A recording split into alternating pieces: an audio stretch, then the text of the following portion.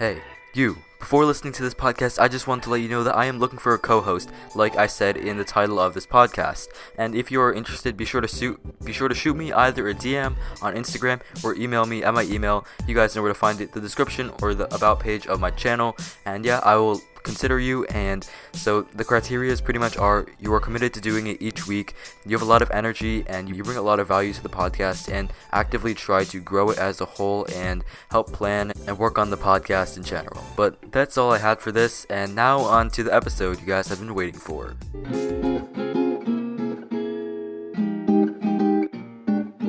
Hey guys, welcome back to episode 9 of season 2 of the Cubes of Saturdays podcast. I'm your host Max Chan, or MC Stuff, and joining me today are two guests. I have Dan the Cuber, or Dan, you guys may know him, and also I have Jake as well. So thank you both for coming on the show today. Yeah, no problem at all. What's up, gamers? So, how are you guys doing today? I'm well. So, today I just want to sort of talk about some different things. So, do you want to briefly introduce yourself to the listeners of the podcast real quick? Alright, Daniel, yes. you start. Okay. You start. Okay. Yeah, okay. So hey guys, I'm Daniel Solis, or on YouTube, you may know me as Dan the Cuber, and I started my cubing career last year actually.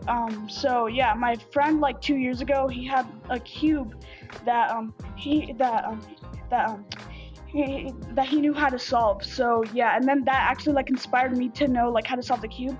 And at first I did give up a little bit, not gonna lie, because I was a bit like younger. But then last year I actually tried again, and I actually managed to do it.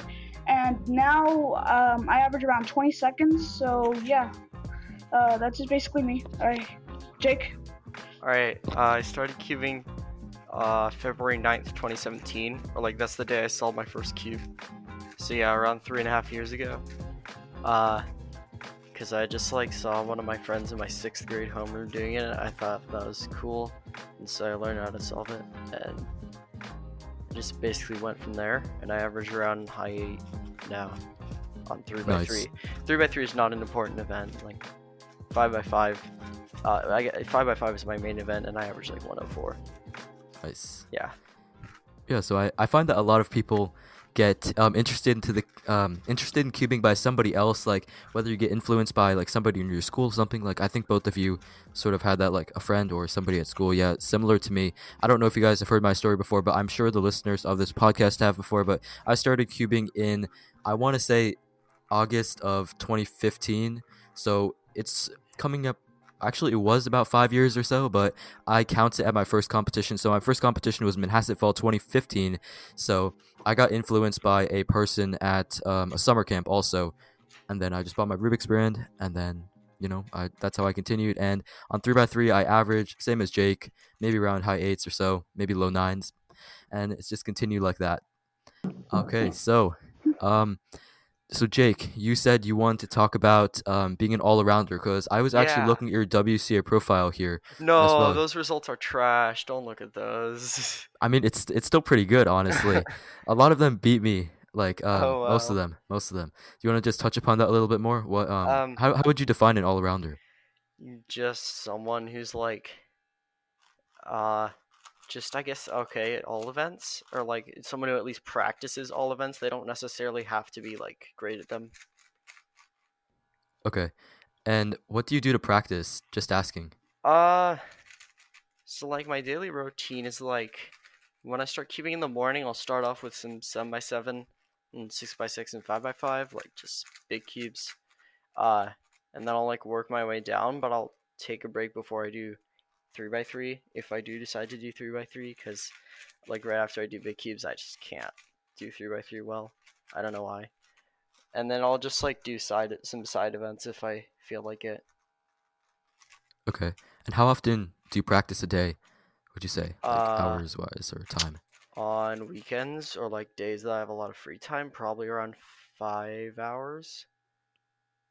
Okay, It's not consistent, but yeah. it's a heck of And a lot of then time. and then on weekdays like 1 to 2, depends Depends on how much schoolwork I have.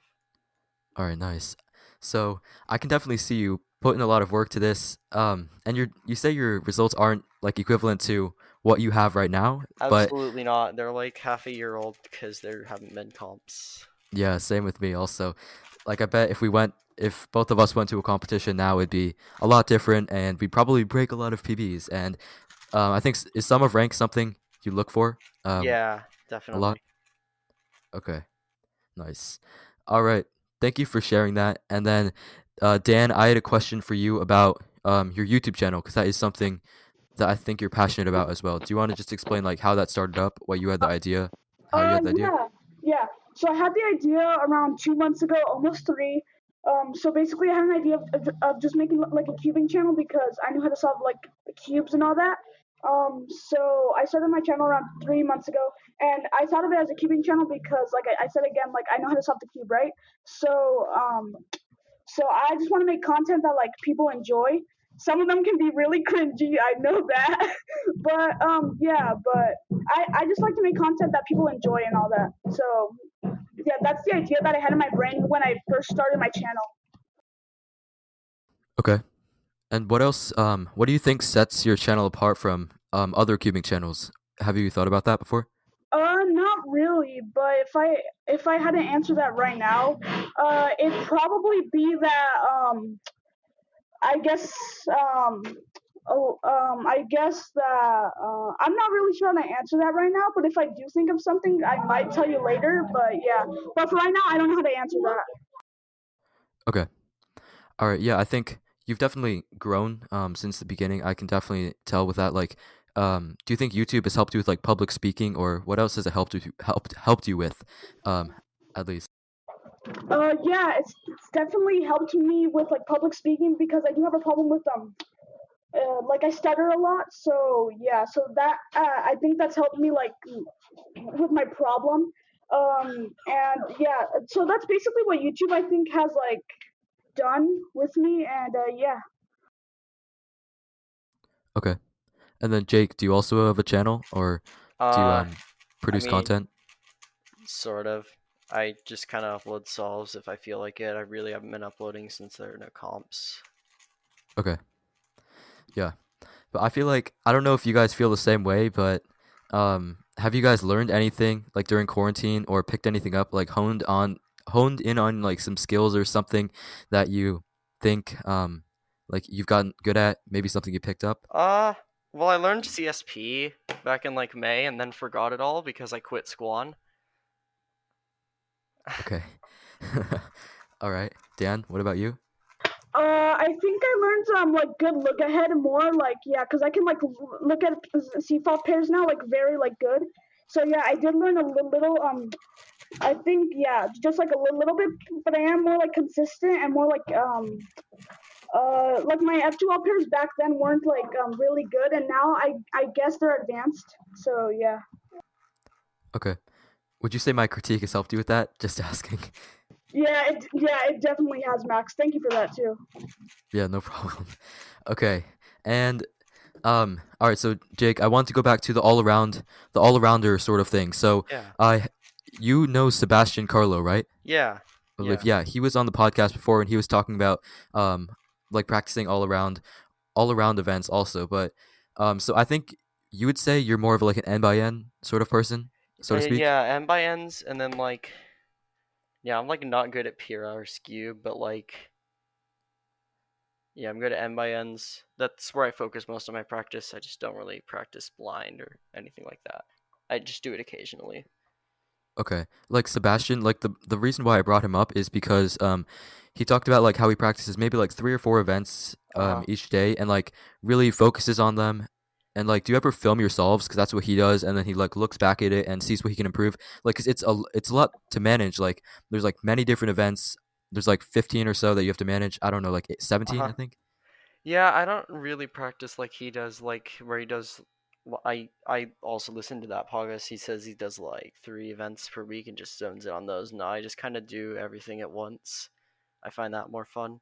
And also, I don't record myself because I do not have a functioning camera at the current moment. Okay. And on the side of learning algs, how often do you learn algs for the different events? Because that's a lot of events to jumble for in different algs. Well, I learned full EG1 in one day earlier Wow. this week, and Parker's gonna teach me advanced for Scube so I can not be trash. Yeah. Okay. I'd like to say I guess I learned a decent amount of algs because I also learned stuff like OLL for 3x3. I learned that pretty early on. I learned that before I was sub 15. Okay. And then, okay, so you learned EG1 in one day. Do you want to walk through the process of how you did that, sorta? How Don't do did you that. learn that I many algs? don't do that. It makes my memory for some of the algs kind of bad. Definitely split it up into multiple days Okay. if you want to learn it. How much time did that take, just asking? Like 5 hours. Man, that's dedication right there, yeah. Man. And has that improved your solves in any way, would you say? No, because I've still been drilling them. Or like I know it's gonna improve my solve once I get the algs down, but Okay. haven't I really guess I gotten could to see that you point more yet. as like an alg type person there because, yeah, you just learned that many algs. Like, how many algs are there in EG1 again? 40. I think there's 42 cases, but two of them are just like Ortega cases, so I don't really count those. Okay, yeah, that's a lot. I'm not much of an alg person. I maybe learn like 2, 3 algs a week or so. I don't know if that's good or not, but I mainly focus on 3x3. I'm trying to learn COLL. I don't know COLL yet, and um, I'm like sub 9 on 3x3 on a good day, I'd say. Um, but I think I don't know. There's just some people who like to learn a lot of algs and then implement them, and then there's some people who just like get to like to look or like to use what they have already, spam a bunch of solves, and then learn algs slow over time. But I guess you sort of seem Mm, like the alg That guy. was I don't know. that was sort of me with 3x3 for a while. Actually, I didn't learn CO like I learned some of COLL recently, not even like that much. Like I didn't really touch upon it until I was sub 9. So Yeah, they're pretty easy to recognize though. You just got to recognize the corner, yeah, like opposites or yeah. So similar. because I already do CLL, so that on Oh two yeah, by two, makes it so a that lot easier. helped. Yeah. Yeah. And Dan, what about you? How have you been learning algs recently? I don't think you've seen this on my YouTube channel, but I challenged Cubics. Well, not like the one that's like CY, like not that one, but like another Cubics. Like he has 300 subs, I'm pretty sure. And I challenged him to a competition where I have to learn full OLO and PLO, and he has to learn a new thing on the cube, and he did Rue. Surprisingly, he learned it in an hour, but he made it harder on himself. But basically, here's what he had to do. He had to do like a solve, like a sub 15 solve with Rue, and he did accomplish that, but it was never on camera. So yeah, and then that encouraged me to learn more PLO algs and more OLO algs. So basically, yeah, that's how I've been learning my algorithms. Okay. And wait, how long have you been cubing again? I think I forgot. I've been cubing for almost I think a year. Yeah, a year. Okay. All right. Yeah. I think it's like I think I went down sort of the same path as you. Like I didn't really learn that many algs in the beginning. Like I think I was younger also. Like I didn't learn that many algs, but I think it's good what you're doing. Like you said you don't know full OLL and PLO yet, but I think yeah, working on F2L like you said, you that's something that's good that you picked up. And how would you say you practice like during the day? Like I asked Jake this, but how often do you practice and how long? I practice almost every day except on Sunday because I have church on that day, and so I practice at least 2 or 3 hours a day. Okay. And just like Jake, do you ever plan on expanding to other events? Like I know you do 2x2 and Pyraminx, I believe. Yeah, I also do 4x4, but I'm not really good at it. I also do Megaminx, and again, I'm not good at that either. And 5x5, I'm still learning that. So I guess I'm thinking of expanding to other like events. Yes, especially Square One, because that's what I'm like wanting to actually learn right now, Square One. But the thing is, I don't have a Square One, so I'm gonna have to buy one. Okay. And then now shifting to another topic, about online comps. So, have you guys participated in any online comps recently? Like whether it was during the summer or before that? Like, what are your thoughts on that sort of? Yes, and I really didn't like them. Not even that doesn't at all resemble like an in-person comp. They're just not fun, honestly. Dan, what about you? I have participated in an online comp, and in yours, I actually did it with Tyler Koshi. I was in your comp there, and I also like yeah. Jake is also like I like agree with him because it's not like the actual comp experience. Even though I've never been to a comp, but I feel like if I did go to a comp, I feel like it'd be more like exciting to meet like actual like new people. Which in online comps you still meet new people, but not like in person, you know. And it's different from like learning like no not learning but like meeting people like directly face to face than doing it online, so yeah, yeah, that's basically what I think on online comps. Okay. And yeah, I feel like online competitions are very time consuming as well. Like I think like I made a couple of final rounds and like you have to go on stream. It's just a really time consuming day. Like I remember we started at 11 o'clock on one competition, ended at like 8 o'clock. I don't know. It's just insane. Like some comps go off schedule. I haven't done one since I think July, I believe, and they're just time consuming. I guess yeah, you sort of do miss out on the social interaction. Definitely 100%. But I'd say for me, the environment is sort of the same in a sense, like without people around you. Like, I just feel myself. You're sort of under that pressure. You're by yourself, but like, you're at home. I don't know. It's sort of Um, like online school and school. I I'm feel sort of a like fan of it, but not really. I Yeah, feel yeah, like exactly. I feel like online comps are just kind of the worst part of in-person comps. Like the worst part of in-person comps, in my opinion, it's not even that bad, but just like when you have like consecutive finals, like you have to like compete a bunch, and like you're just kind of mentally drained, and uh, you just like have a bunch of finals one after another. That's what online comps feel like to me. You don't really get to like talk with anybody. Yeah, when you miss out on that social interaction, it's definitely key there.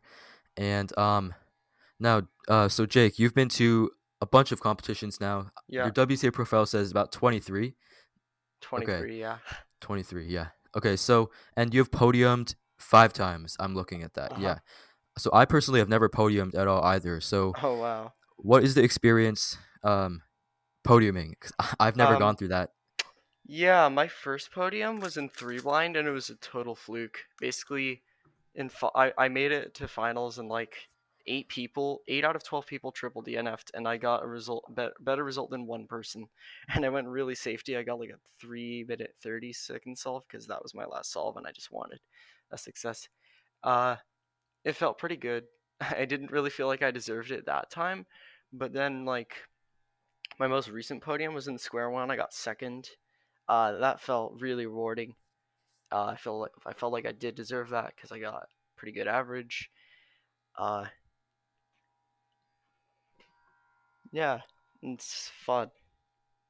Okay. And so you would so like in local competitions you just like receive a certificate and maybe like a gift card to like a local cube store, right? Yep. Okay. Yeah.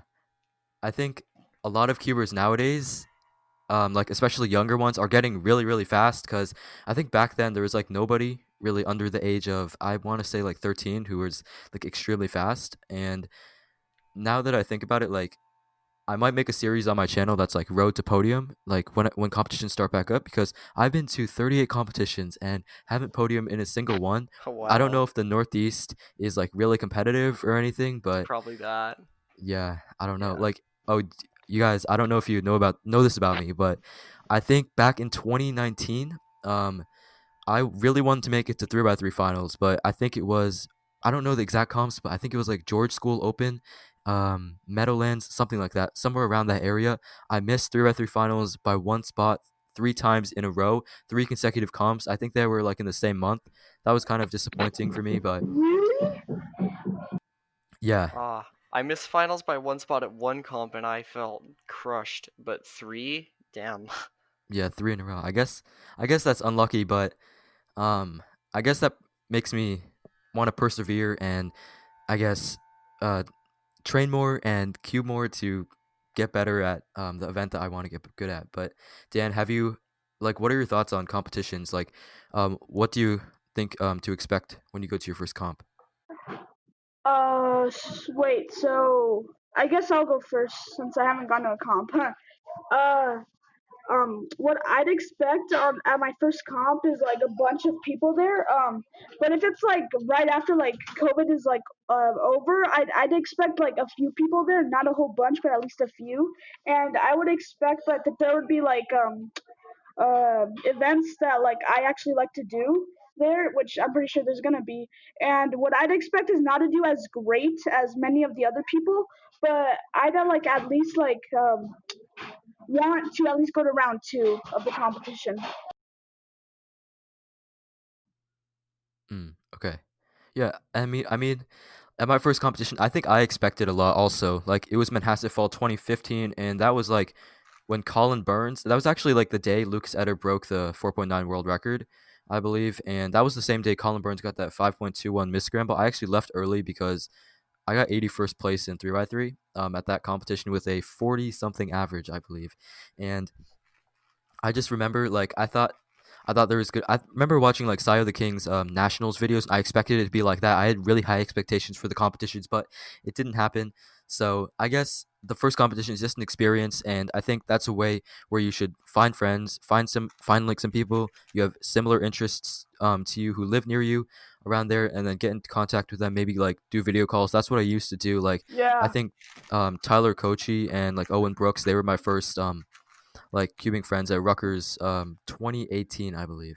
So Jake, what about you? Do you have any like experiences like social interactions at competitions Yeah. or stuff like So that? I didn't actually really make any of my friends at my first comp. I made like all of them at my second comp, which is interesting. Um, yeah, I don't know. My squad sort of.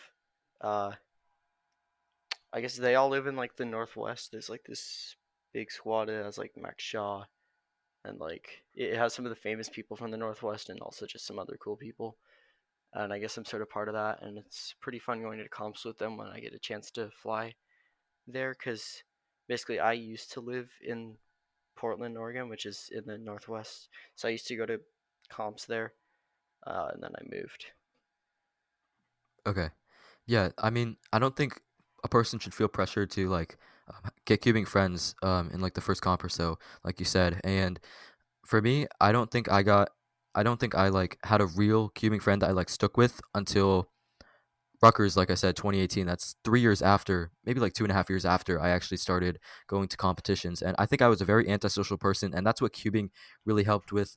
And like right now, like doing this podcast, I know I'm stuttering a lot, having pauses, saying stuff like that. It's helping me with my public speaking, and I think cubing helped me in a similar way to be a little bit more social, and it helped me to like talk to people. And have you guys seen any like parallels with that cubing has helped you in life, anything like that? Like for me, it's just the social interactions. Yeah, I kind think of. okay. Jake, I'll you go first. okay. Yeah, I mean, uh, basically all my friends are cubers. I don't like have any school friends or anything. Uh, just like local cubers or like I said before, Pacific Northwest cubers. And I mean, I guess that sort of helps me like not feel lonely. I don't know. Okay. Nice. Dan, what about you?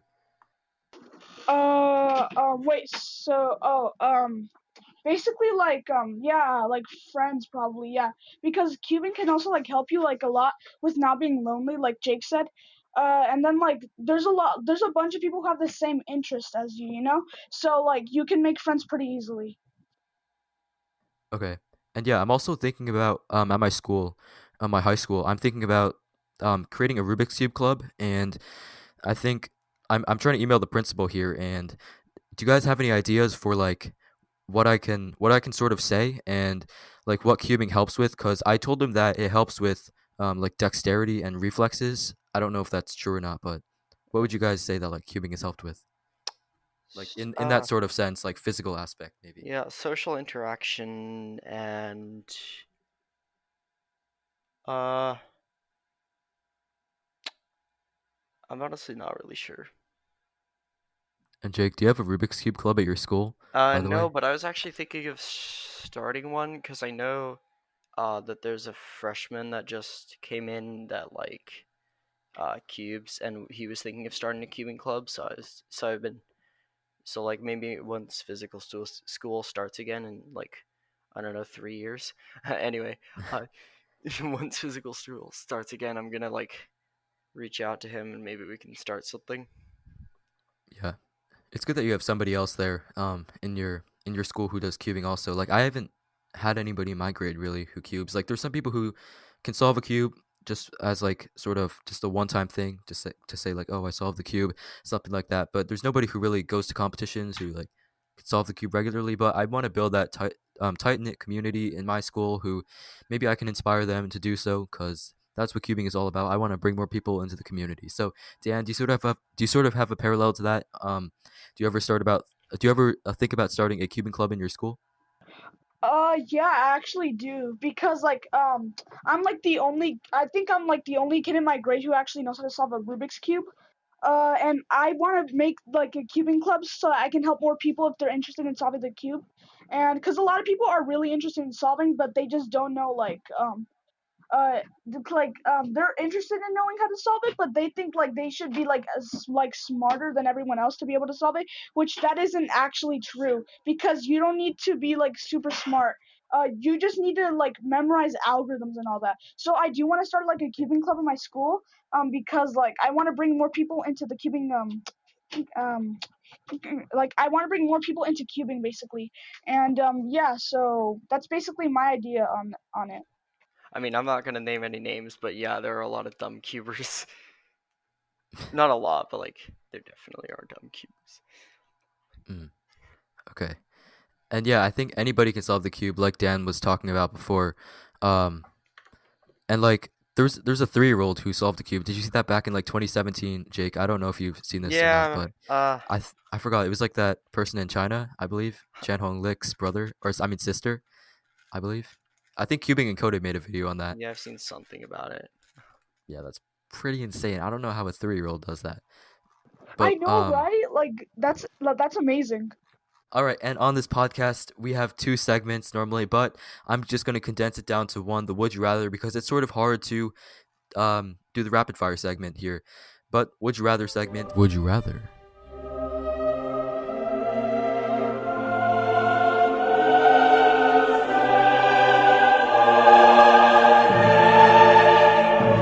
I have 3 questions for you guys, Epic. and you can answer them separately. I have one that is non-cubing related and 2 that are cubing related. So, which one would you like to start with first? Non-cubing or cubing? Let's do non-cubing first. Yeah, non-cubing. Okay. I asked this to Phil you last time. If you'd have the world's attention for 10 seconds, what would you say? Well, not really would you rather question, but just something to get you spinning, your head spinning. Okay, Jake, go first. No. I'm trying to think. It's tough. It's tough.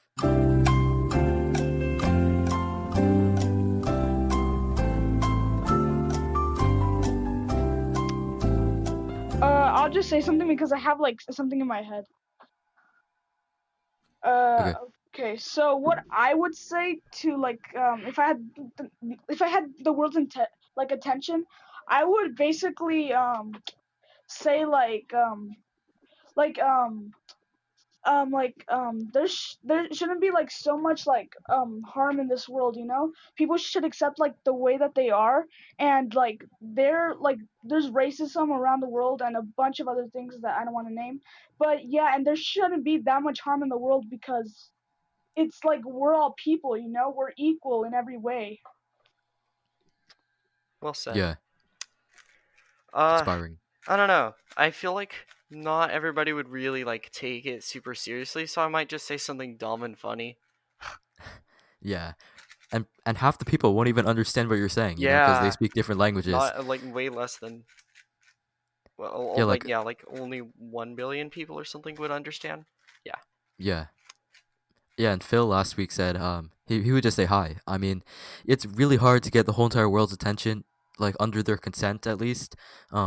Like to and I asked him would he promote cubing at all because that's something he's really passionate about, like the cubing community. And he said, yeah, in a sense. He's like, oh, here's a hobby I do. It's called cubing, and you solve Rubik's cubes for fun. Um, if you want to check it out, you can. Something like that. But like, would you guys ever consider promoting cubing in that sense of level if everybody could understand you and you had their consent? Yeah, I guess so. Yeah, I would also. Okay. Moving on to the next would you rather question I have is, would you rather only be able to cube 1 week before an official competition, or never be able to go to a competition again but still be able to cube? Definitely 1 week before an official comp, because like I've had periods where I could there was this one period in like April and May 2019 where I went to like 4 comps within 30 days, so I'd actually be able to like cube a fair amount. Like during that time period when you're not cubing, what would you do? Like, do you have any other hobbies, like non-cubing related I wise? don't know. I just play Minecraft with the boys, honestly. Okay. Dan, what about you? Yeah, I'd also do the practice 1 week before the competition because if I want to go to competitions though because like I've never been to one and they look really fun, and yeah, so that's why I'd pick that. Okay. And Dan, do you have any other non-cubing hobbies that you do instead of that? Like in the time replaced of practicing? Yeah, I I do play I play the piano and then I also play the drums. So those are like two instruments that I like. They're hobbies to play. Like for me, like I like to play them like as hobbies. So yeah. And then piggybacking off that, would you rather question, I have this last one. Would you rather, Jake, in your scenario, would you rather give up cubing or Minecraft? And for Dan, would you rather give up cubing or your instruments? I'd have to say Minecraft, even though like I've been playing it for so long and it's really changed my life. I think cubing has too, and like Minecraft has changed your life, and like yeah, it has. strategy wise, like you're more strategic or I mean, I don't know. It was just like a part of my childhood, sorta. okay. Dan, what are your I thoughts? I would say let's see. I'd say uh this one's sad, but I'd say give up cubing because like the instruments, like they've taught me a lot more. And then like I don't want to be. I hope no one gets offended by this because like but yeah, and I also want to play on my church too. So that's another thing. Yeah. Yeah, I guess when you've invested more time in something, like Dan, I'm sure you've invested more time in instruments than cubing. And Jake, yeah, like you said, Minecraft is something that you've been doing since your childhood. And but do you ever think you'll grow out of that, by the way, like Minecraft? Because um, I know it's something you've done since you're younger, but I don't know. I mean, I've I don't already know. been playing it for 8 years. I don't see any reason to stop. It's not really Okay, something you grow out of. Minecraft is just like a game that's kind of always there. yeah, I see. It's what you grew up with. Yeah, I respect that and understand it. Yeah, but great answers for both of you. For me personally, I would say I'd have to. Well, like for me, what I would like my thing that I do instead of cubing, I'd say is like create videos or like create content out on YouTube or like other platforms. I'd say I have to give up. If that's really hard, I'd say I'd give up cubing also, like Dan, because I feel like cubing is something that you can't really do like for a very long time. I'd say like speed wise, but you can still be in the community, and I feel like I'd sort of lose interest in a sense. And content creation is something I'm passionate about, and I can do like for a longer period of time, like till I'm a lot older. So that wraps up the Would You Rather segment on this podcast. We are approaching the 34-minute mark on here, and now I just have one last thing I want to discuss with you guys. So both of you said you want to possibly be a co-host on this podcast. Is that correct? Yeah, yeah, exactly. Okay, so yeah, I just want to also give a rundown of like how this works and see if you're still interested after this because there is a process here, and if you guys are interested, I love to have helpers and like help me like create this, and also like you guys can interact with the people as well. Because I mean, I want to sort of share this platform and bring as many people in, and if that means like adding other people like Dan and Jake, you seem like really good people, and I think that you'd be a great addition, but I just want to go through the process here. So the way this works is I plan it out. I know this is going like public also, but like people can know like how the process of the podcast works also. But so I plan it out. Like I showed you guys Notion as well. So if you guys were to see like the Notion, the episodes on there, so it goes from like the different phases of ideas to planning to completed. So that's what I like to do. So for planning something out, that means I plan out the would you rather questions, the rapid fire questions. So that could be your role, for example, or you could just bring on a guest. So I don't know if you guys have communication, like are good at communicating with other cubers. Maybe you can Yeah, bring on I other people. definitely have Jake, other are you good people with that that? I could bring on. Uh, Okay, like the people in your community. Like I don't think I've had Max Xiao on it yet. I think I've talked yeah, with him before, but and I mean I'm also in contact with like Luke Garrett. Yeah, I don't okay, know. I all right, that's good. I think yeah, that's great. And so also on the planning wise, and sort of actually promoting also. So I don't know if you guys are too like intact with like social media or anything, but that's also another way we can like spread the podcast as well, and maybe just like promoting it on Discord servers, just like chats or like I don't know, Instagram stories. That's what I like to do, or that's just something else that I think you guys would fit in the role also. And I think like something like this, like how all three of us are talking at the same time, like instead of bringing on a guest, we could just have a conversation. Maybe we just bring up a topic or somebody requests something that we can just discuss. So does that sound good to you guys? What are your thoughts on that? Yeah, that actually sounds very good to me. yeah, sounds nice. Okay. So that's pretty much the process. I think I'll take care of the editing most of the time and the publishing. I normally just edit it on iMovie and then just publish it, and then you guys can see it. I think I normally schedule it, so I'll let you guys see it earlier if you guys are committed to being a co-host as well. And but one thing I like to see is if people have energy. So you guys, I can see you guys bring value and somewhat energetic. I think in a way you both have different personalities, but I'm I think you definitely guys more energetic IRL. It's just yeah. okay. But I think you both bring good value to the viewers or listeners. So I think that's what's really important as well. But that just wraps up what I had to say. So anything else Yeah. you want to add to that? No, not really. Okay. So before we wrap this up, where can people find you on the internet, Jake and Dan? You can go to my channel. It's just I don't know. Max can probably like link it Yeah, I'll link it in somewhere. the show notes. Epic. Okay. And yeah, people can also find my channel also. And then I also have Discord. So it's Dan the Cuber, but all lowercase and together. And I think Max can also have that in there, hopefully.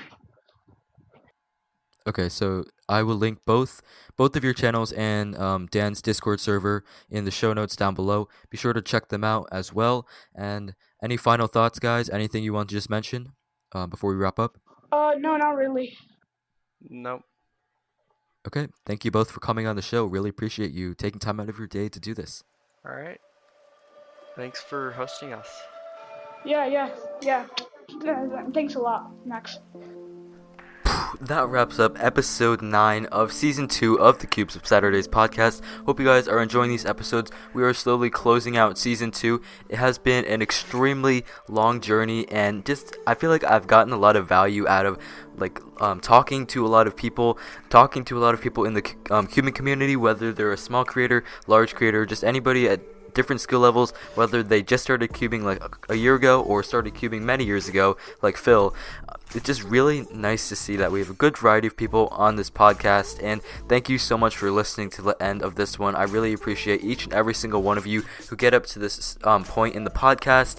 And yeah, just one last announcement that I just want to say. So we are looking for a co-host indeed. Jake and Dan have been considered. I've been trying to collaborate with them a little bit more, getting them into the details, so hopefully we can have some future episodes with them that are more intriguing for you guys. And let me know also in the comments down below, or email me. You guys can check that out in my description or my about page on YouTube. And then if you're interested in becoming a co-host, be sure to let me know, and I will definitely consider it. But I'm looking for somebody who has good energy, is committed to do it for a lot of weeks on end, and is really consistent, able to help plan, and is able to get guests, promote the podcast as a whole, and just in general bring life to the podcast, and so we can have some great conversations and just have and just make the podcast better as a whole. So thank you so much for listening to this episode 9 of the Cubes of Saturdays podcast, season 2. Hope you guys did enjoy this one, and I'll catch you guys next time. Comment, like, subscribe. See you guys next time. Peace. Alright, see you. I'm gonna try and add this ASMR segment